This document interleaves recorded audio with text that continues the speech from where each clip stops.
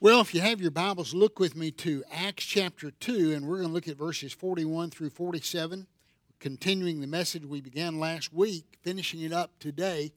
And for those of you who couldn't be here last week, let me just go back and play a little bit of catch-up for just 3 or 4 minutes to bring us all up to speed. Here's what we saw last week. Jesus has come, lived, died on the cross. 3 days later, he's risen from the dead. He 40 days after that, ascends into the heavens. Before he does, he commissions his church to take the gospel into the world.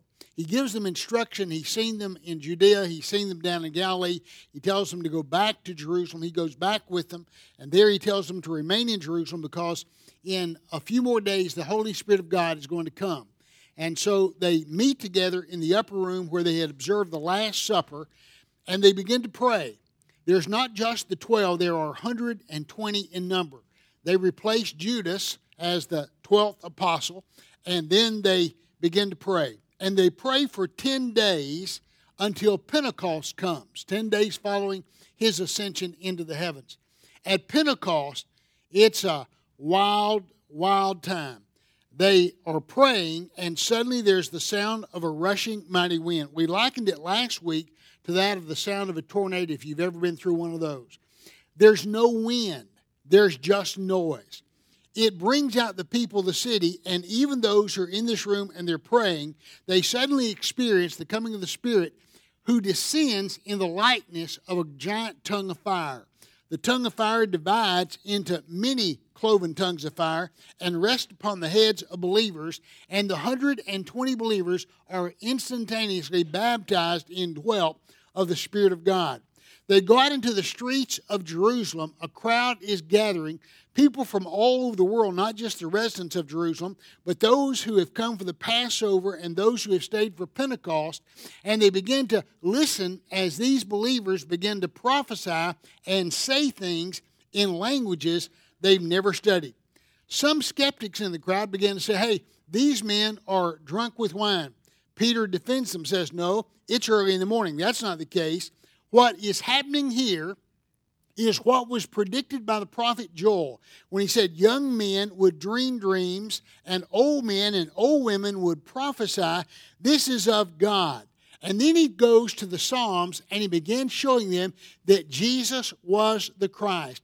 Preaches a powerful message and basically in the end says this: all of you here today are witnesses of what I'm telling you, that we have rejected God's Son, and many of you here in this crowd have personally had a hand in putting him to death. You're responsible for killing the Messiah. But we all know, we cannot deny, that God raised him 3 days later from the dead. The Spirit of God fell on those who were listening, and many were pricked in their heart, the Scripture says, to their very soul. They came rushing to Peter and said, Peter, what can we do to be made right with God? And Peter looked at them boldly and said, you need to repent of your sin, repent of what you've done. You need to repent of all your sin. You need to believe on the Lord Jesus Christ. And if you really mean business with God, come and receive the mark of a believer, which is baptism. 3,000 that day. Are you ready for that? 3,000 that day came and became a part of this assembly. It says they were added to the church. It doesn't mean they were added to some role. We talked about that last week. It means they were adopted into the family of God there in Jerusalem. Now here's the million-dollar question, the one that we're attempting to answer in this two-part sermon, and that is, where do we go from here? You're one of those 120 and 3,000 come forward. What do we do now? In the past, we've had Jesus at our side. Now, his Spirit is in us through the Holy Spirit, but it's new to them, and they're seeking to learn how to follow him. Where do we go from here? 9 things they did. 4 of them we pointed out last week. I want to point out an additional 5 today. For those of you who weren't here, let me just hurriedly run through what those first 4 were. Right out of the gate, they baptized all those who followed Christ. And I want to tell you, they baptized them by immersion, I believe. The word means to die, to dip into something. I think they took them to a local river, and there they baptized them just as Jesus had earlier been baptized. I want to tell you, I think Baptists ought to be unapologetic about how we choose to baptize. I hope we will never give in to the thinking, well, it's just a symbol. The means of baptism, the method of baptism doesn't matter, because in my estimation, it does. Is it a difference of having heaven and hell? Of course not. But it is significant, because the way we baptize by immersion clearly sends a message to those who observe. That's the reason I believe likewise in public baptism, the way they practiced it then. Here's what happens. When a person is baptized, they're demonstrating outwardly, we believe, in the death, burial, and subsequent resurrection of the Lord Jesus as we carry a person on the water and bring them up out of the water. It also says this person being baptized has died to their sin. They no longer exist.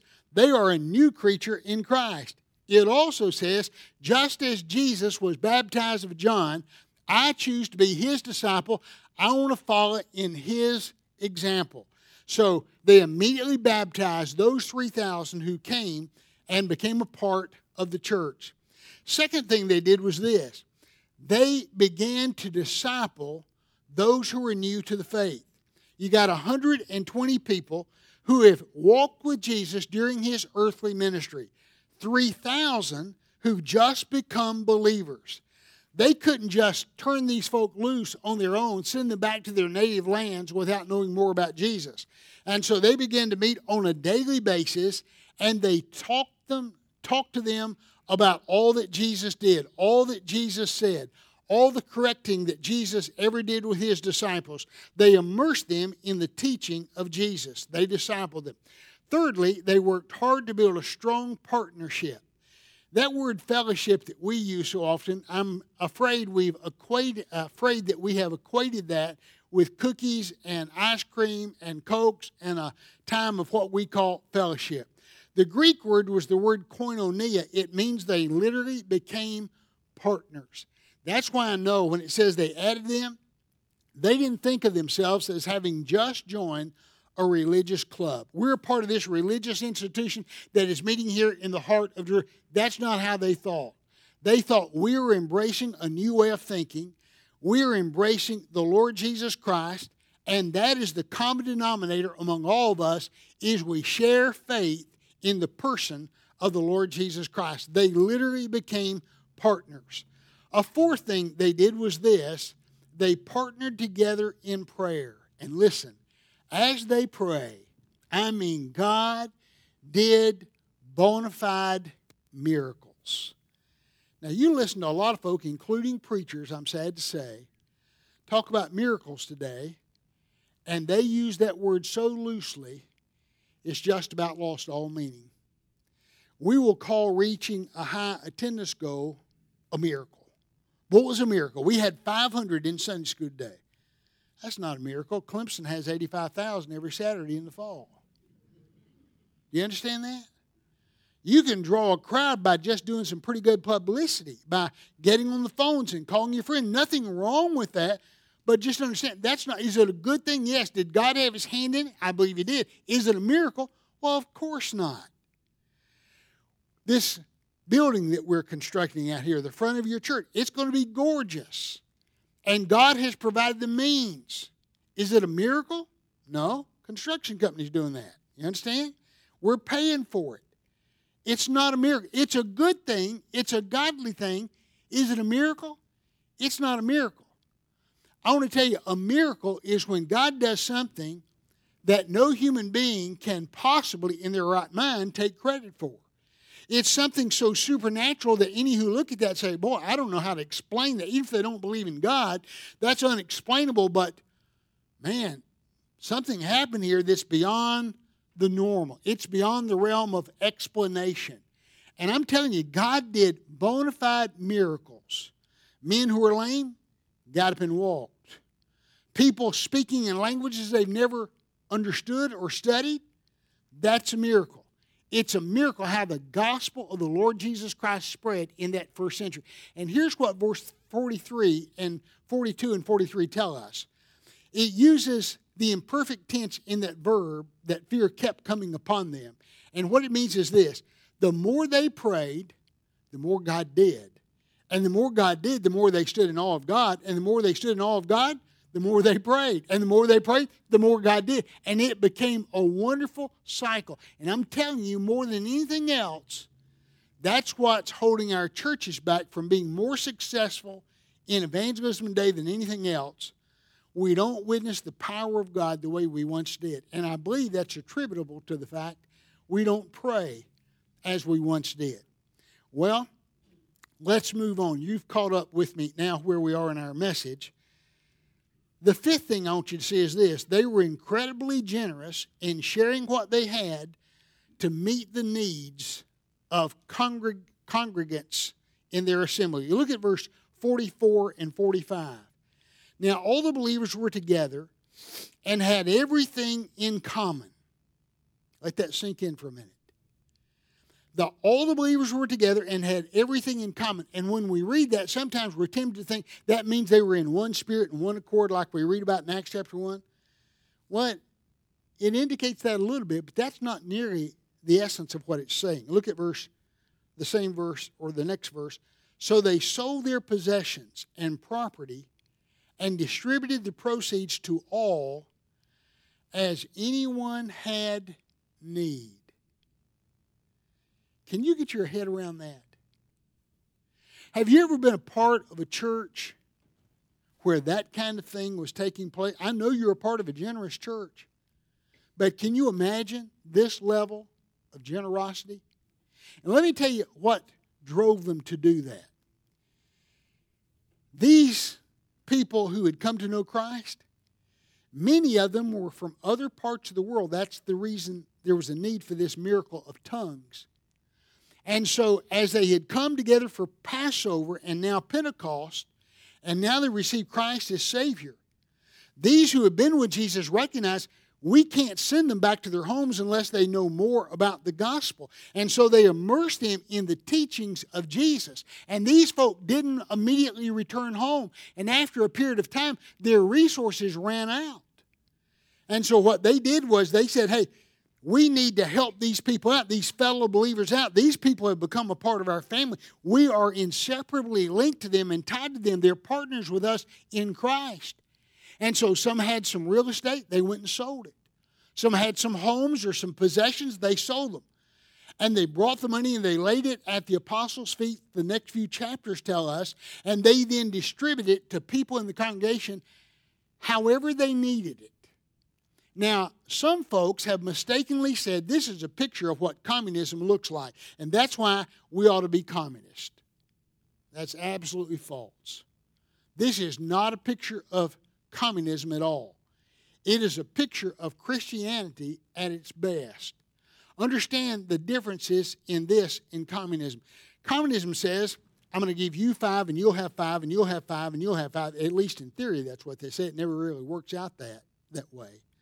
But we're all going to take what we have and spread it out, and everybody will have 5, and we'll all be equal, and we'll all have equal concern for everyone in the world.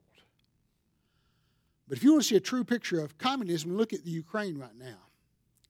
That's a picture of what communism looks like, where Putin says, you know what? We have might, and might makes us right, and because we can take what is yours, we will. And we'll take as much of it with no regard for you or your people or the sanctity of life. We'll just take whatever we desire. That's communism. You understand that? And what you see here is exactly the opposite. It is a spirit of generosity born by people's gratitude for what Christ has done for them on the cross, where God changes our heart. And material things are no longer the benchmark by which we measure the success of our lives, because we know there's life after this life. So do we use material things? We do. Is it okay to have material things? It is. But do we just invest our whole life in that? Of course not. We recognize this is a tool that God has given for us to help others and to spread the gospel. I'm going to tell you, if you want to be a New Testament church, a solid, good New Testament church, be known by your generosity. Man, I was fortunate. I pastored only 2 churches in 40 years, And both of them were generous churches. They were generous when they had a little, and they were generous when God had blessed them, and they had more. I hope you'll always endeavor to be a generous church. Now, let me just say a personal word here, and I'm not going to dwell on this, but I just want to tell you something. I've been looking at your budget lately, and I want to first of all commend you for exceeding your Lottie Moon offering and for doing well in the campaign to build this new addition to your building. But 2 weeks ago, I was looking at how far we've fallen behind in our budget receipts to date, and we were about $60,000 2 weeks ago, and I saw where today you've closed that gap and you're only $50,000 behind, and man, that's great. Can I tell you something? It won't be long. You'll have a full-time pastor. Don't put the burden on him of having to find a way to close that gap. Can I just be honest with you? If I were coming as your pastor in the days to come, I would want to do, this in my first year. I don't know what he'll do, but I suspect whoever you get, this will be their agenda. To come in that first year and simply preach the Scripture and get to know you and love you. And not have to make hard, critical decisions, especially about money. In fact, if I came as your pastor, I wouldn't want to talk about money for a whole year if I could get out of it. Because I'd want to build credibility with you where you trusted me and you knew that, okay, it's okay for him to do that. He's proven himself. Don't make him come in and right out of the bat have to deal with financial issues. Right now, you're not paying a full-time pastor and you're not paying a full-time youth minister. And I'm telling you, if a full-time pastor was here and a full-time youth person were here, that pastor would have some difficult decisions to make financially going forward. So don't put him in that position. Just take that off the table. Say, you know what, between now and Easter, let's really try to close this gap so that it's not as significant as it is now. There's a sixth thing I want you to see they did. They were faithful in getting together for worship. Look at verse 46 for a moment. And allow every word to sink in. And every day. Everybody say that with me. And every day. They devoted themselves to meeting together in the temple complex. Every day. Every day. You know what that means? That means Sunday they gathered and they had worship and they prayed and they probably ended up with a fellowship meal. They did some discipleship. And then, of course, on Monday, they got together and they worshiped and they prayed and they fellowshiped. But then on Tuesday, they got together and they worshiped and they prayed and they fellowshiped. And on Wednesday, they got together and they prayed and they fellowshiped. But now come Thursday, they got together and they prayed and they fellowshiped. And then Friday, they got together and they prayed and they fellowshiped. But Saturday, they got together and they prayed and they fellowshiped. And then they did that again on every day. Now, we're not going to do that here. And we can't do that here. I don't want anybody to feel guilty about that. Because I want you to know the world that they were a part of is not like the world that you and I are a part of, and that's not our fault. We shouldn't feel guilty. Our world has changed. I want to show you something. Jesus came into Jerusalem 2,000 years ago on a donkey. But at the beginning of the 20th century, man was still pretty much riding on beasts of burden. They were pretty much getting around on donkeys and on horses. But in the last 120 years, things have radically changed. Our world has shrunk in many ways, but it has also expanded for us personally. Because now we have the ability to be here today and in New York this afternoon. Or to be in Europe tomorrow morning, right? And some of you don't work the way they did then, where they worked pretty much within a few hundred yards of their houses. Many of you work 5 or 10 miles from home. And many of you work 50 or 100 or 1,000 miles from home. Some of you get in the car on Monday morning or on a plane Sunday afternoon, and you're somewhere all week, and you're back here on Friday and with your families on the weekend. Man, our world has changed, right? And so we can no longer, because of school and so anything, we can't meet 7 days a week. But I want to tell you something. We can be regular in our worship. We can come together on a weekly basis and we can worship the Lord and praise the Lord and do discipleship, even more than one day a week. We can meet to pray and we can meet to fellowship and to do the work of the church. But the big thing is there needs to be regularity in our worship. In Hebrews chapter 10, one translation puts that old verse that we all know by memory, forsake not the assembling of yourselves together as the manner of some is. Here's how it puts it. Not staying away from our worship meetings as some habitually do. In other words, not just once in a while, but often. But encouraging each other, and all the more as you see the day of Christ's return, that's what it's talking about, drawing near. The writer of Hebrews is saying this, listen, I know you're busy, and I know there are things going on in your world, but don't get to the place that you forsake the assembling of yourselves together. Some have taken up that habit, and they are habitually out of fellowship with the church. Do you hear what he's saying? You need to assemble with other believers.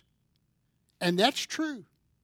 Not just during times of heartache, but in your everyday routine. You need the fellowship of the church. And I'm going to tell you something. The fellowship of the church needs you. We need you in the choir. We need you in midweek prayer service. We need you in the nursery. They just desperately need folk down in the nursery all the time. They need people in the children's department and in the youth ministry. We need believers here at the church, and believers need to be a part of the fellowship of God. Can I tell you, the last few years of my ministry at Brushy Creek, boy, it broke my heart, some things I saw happening. And it wasn't just at Brushy Creek, it was across the board. I talked to so many pastors about this.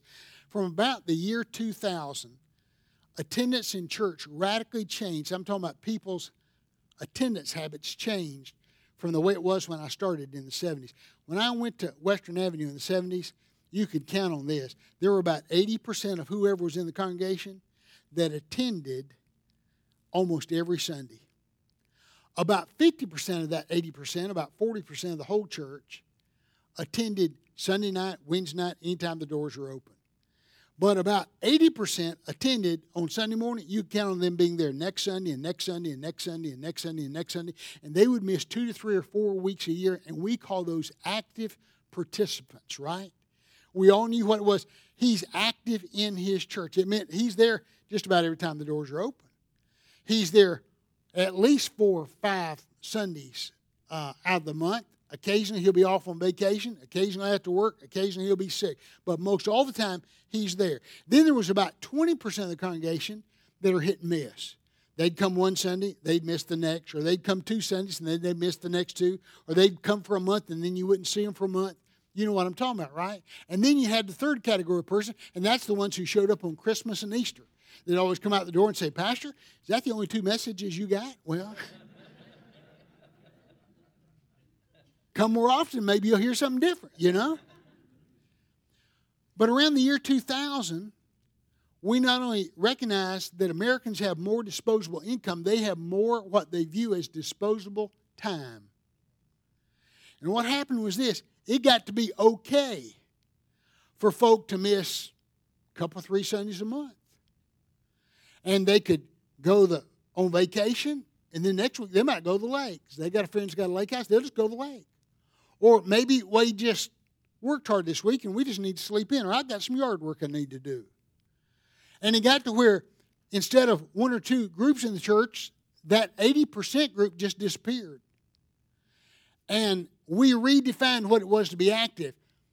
People in their mind think now that active is, I show up a couple times a month at church, I'm active. I've actually seen people in times past when I was still pastoring, I'd say, hey, we missed you the last couple of Sundays. And they'd look at you like, how dare you insult me? I'm active. I was here 3 weeks ago. You understand what I'm saying? The Scripture warns us, admonishes us, don't forsake the assembling of yourselves together, as the manner of some is. You know, it's important that we be faithful to our church, that become a priority in your life. And I want to tell you especially why. Those of you in this room who maybe have fallen in that category where you say, well, we go about every other week or we go 2 out of 3 weeks. Can I tell you something? your parents went more often than that for the most part. Now, some of you may have come from non-Christian homes, but attendance has been declining in terms of people's habits of regularity for the last 20, 30 years. And I want to tell you something you're going to live to regret. The time's going to come when you see your children leave home, you're going to find out rather than come once or twice a month, they're not going to come at all. Because you're signaling them it's okay not to be faithful in my attendance. It's just not that important. I can still love God and I can still, you see what I'm saying? You don't want to do that. These people, they were faithful in their attendance to church. Seventh thing I want you to see is this. They got along well and worked to protect the harmony of their fellowship. Verse 46, the latter part of the verse. And broke bread from house to house. They ate their food with gladness and simplicity of heart. You know what that says? They got along. They liked each other. You wouldn't meet so often and go to each other's homes and fellowship and have your meals and be involved in that level of discipleship unless you developed a strong bond with each other. These people were friends in and out of church. They were their closest associates. They were the ones they were doing life together with. And so as a result, man, they protected the fellowship of their church. Now you see that in the epistles of Paul. One of the churches Paul liked, I believe, the best, if we had him here right now on this stage, say, Paul, of all the churches you ever served at, which one do you like the best? I don't know which one he'd say, but he would tell you one of the places he liked the best was the Philippians. They were good to him. And he wrote them, the book of Philippians is about that relationship. But even in the midst of this book, you know what he says? He says, there are two old girls in that church who, man, they're fellow workers with me in the ministry, and I love them both. But you know what I hear? I hear they're at odds with each other. Some of you go and straighten that mess out. Man, don't let them continue to be at each other's throat. Work through that. To the Corinthians, a church I think he probably had a lot of problems with, he says, hey, I hear, and I partially believe it's true because I'm hearing it so often, that there is actually division among you. And he cites some of the problems, and he says, you need to address these problems, and you need to discipline those folk, even if it means putting them out of the church. For the good of the whole body, you need to do that. So this was a tight-knit group. They loved each other, but I want to tell you something. They weren't above going to somebody and saying, hey, you know what? Your life is drifted away from the truth, and we need to call you back, and you need to repent, and if not, we're going to practice church discipline in your life and in our church. We have this notion today that to be loving is always to be gentle. But I'm telling you, to be loving at times is to be gentle, but at times it's to say we can't put up with any foolishness.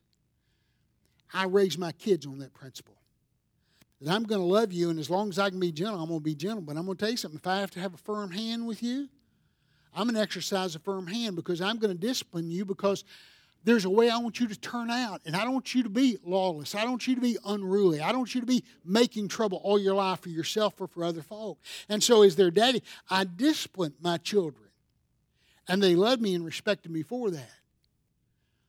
I want to tell you, I've been disappointed at times in the church when I see church people sit back and see somebody in the church who is unruly, who divides, who is a sharp tongue, and leadership in the church and membership in the church just sits there and never says a word. They tell themselves, try to convince themselves, we're just being loving, we're just being patient, we're just being gracious. But sometimes it's a matter of being cowardly. Before I left Western Avenue, I'd been there about 15 years, and one of the last 3 years I was there, we were having a business meeting, and there was this lady who from the very start of my ministry there, she didn't do it often, but about once every year, 18 months, she was going to say something in a business meeting that was crass. She was going to pick somebody apart. Sometimes it was staff, sometimes it was me, sometimes it was a deacon in the church, but she would just say something that just had a barb to it. And when she would do it, boy, people would just wince. You could see it on, people didn't like it in the congregation. They were a harmonious church, and they didn't like that. But she would say it. And one Sunday night in a business meeting, she had some pretty sharp words for me. And she said what she said, and I didn't say anything. And we went on the business meeting, and when it was over, I looked over at my wife, and 4 or 5 women had come and gathered around my wife because tears were streaming down her face. She didn't like to see me get beat up like that. And so they were huddling around her, and I went over to her and said, "You ready to go?" And I heard one of these women say to my wife, she said, "I want you to know," call this lady by name, says, "we all take her with a grain of salt. Don't pay that any attention. We know how she is. She's always been. She was that way with the last, but she just got to say what she says. She prides herself in her frankness and her candor. And we don't take her seriously. She just says what she says." And then she said, "We want you to know we're always behind you. We've always got your back." And my wife, it was out of character for her because I'm the one who's more opinionated. But she looked that lady in the face and she said, "That's the problem. There are times I wish you were in front of us instead of behind us." You hear what I'm saying? You've been in those meetings, haven't you? Where somebody said something, you just knew, that's not Christian behavior. That's not how we should act. And I'm telling you, it would be a good thing if in those moments you went to that person, either publicly or privately, depending on the situation, how bad it is, and say, "You know what? We love you. We're not going to tolerate that here at First Baptist Pickens. That's not how we behave. That's not how the Bible instructs kingdom people to behave." And so you can't do that here. If you're going to do that, you're going to have to go somewhere else because we just can't tolerate that. They guarded the fellowship of the church. And I'm going to tell you something. A church that doesn't guard the fellowship of the church is a church that one day will be in trouble. If you think harmony just happens and unity just happens, you're mistaken. You've got to guard it. You've got to prize it. I hit my odometer this morning 5 miles from the church, going that direction on Highway 8. Because I'd noticed this before, and I had my wife, it was in the dark this morning because of the time moving back. I think I got them all, I'm not sure. But you know how many churches there are from just 5 miles down this road to this spot right here? There are either 16 or 17 churches down that road in a 5-mile distance. Do you think that's all about missions? You think that's all about spreading the gospel of the Lord Jesus? Or are you like me? Are you a little bit suspicious that we just can't get along with one another? Isn't that the case? You hear about that old guy? He was rescued from this island, and he'd been missing 5 years, and when they got there, they said, "Hey, we spotted you by a plane, and we came back to rescue you," and so they're putting him in the helicopter to get him out of there, and this guy who was flying the helicopter said, "Hey, you got 3 outbuildings out here. What are these buildings?" He said, "Well, that's my house." "Okay, well, what's that other building?" He said, "Well, that's where I go to church." He said, "Well, what's that other building?" He said, "Well, that's where I used to go to church."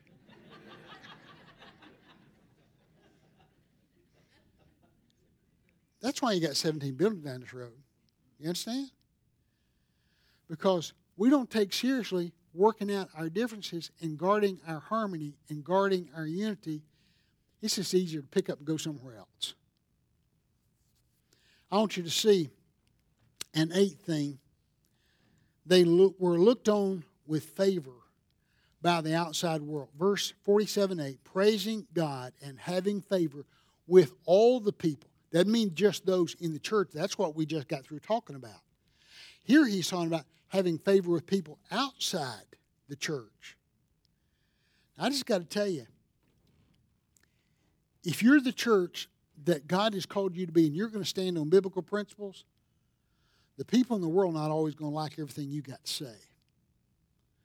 There are going to be times that the world is not going to like your pastor or your staff or you because of your stand on abortion or about homosexuality or about transgender situations, about alcohol and drugs, and I could just go on and on and on and on. Many people, when they hear the Word of God preached, are going to be offended by it. And they're going to be angry with you. It's one thing for them to be offended. It's one thing for them to be angry, and it's another thing for you to give them just cause.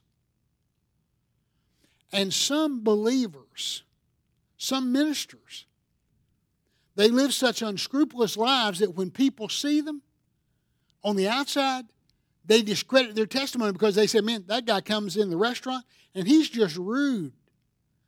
He's just rude.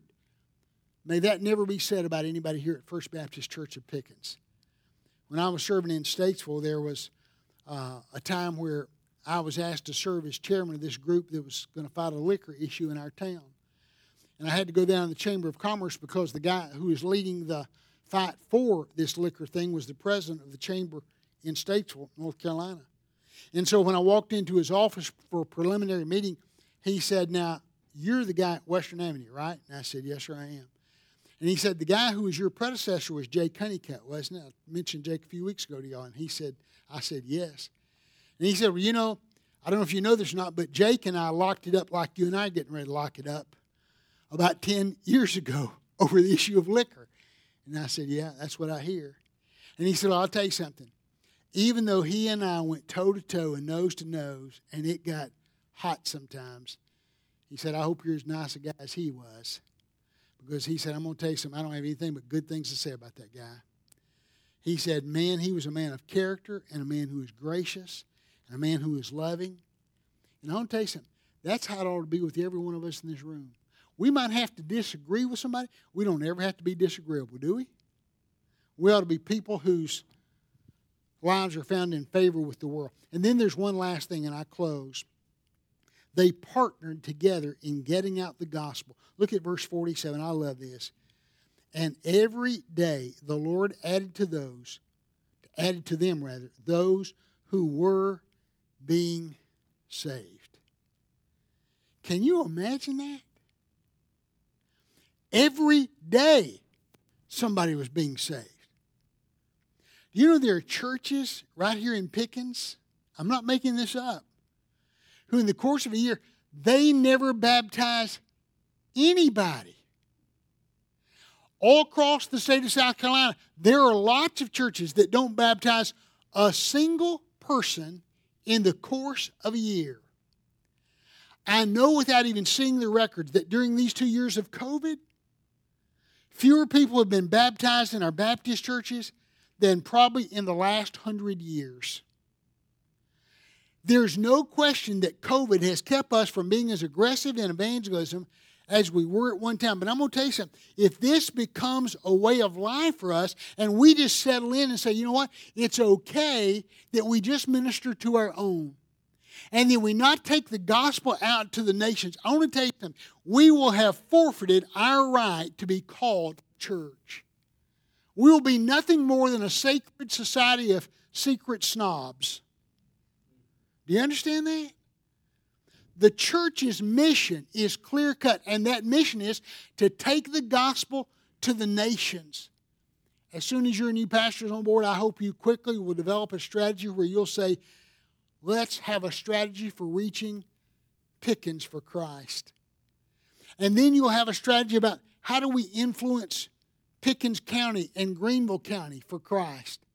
And how do we get the gospel across the state and into the nation, all 50 states? And how can we be a part of bringing the world to Christ? How can we get the gospel to the Ukraine and to Uganda and to places we've never been and may never go?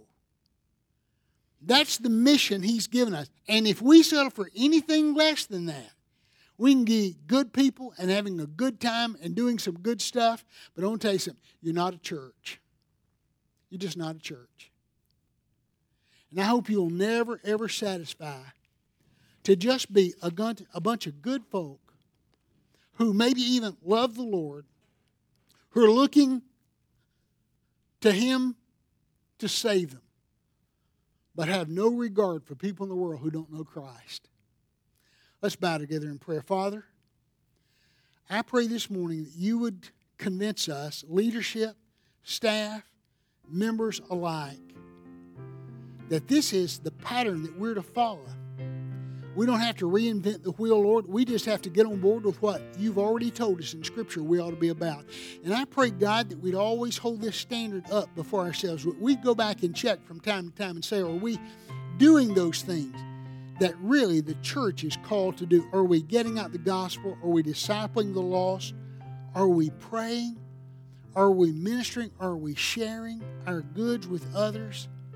Please, oh God, I pray you'd make First Baptist Church Pickens the strongest in the days to come it's ever been in its wonderful history. Bless them. Give them souls for their labor. Is our prayer in your name. Amen.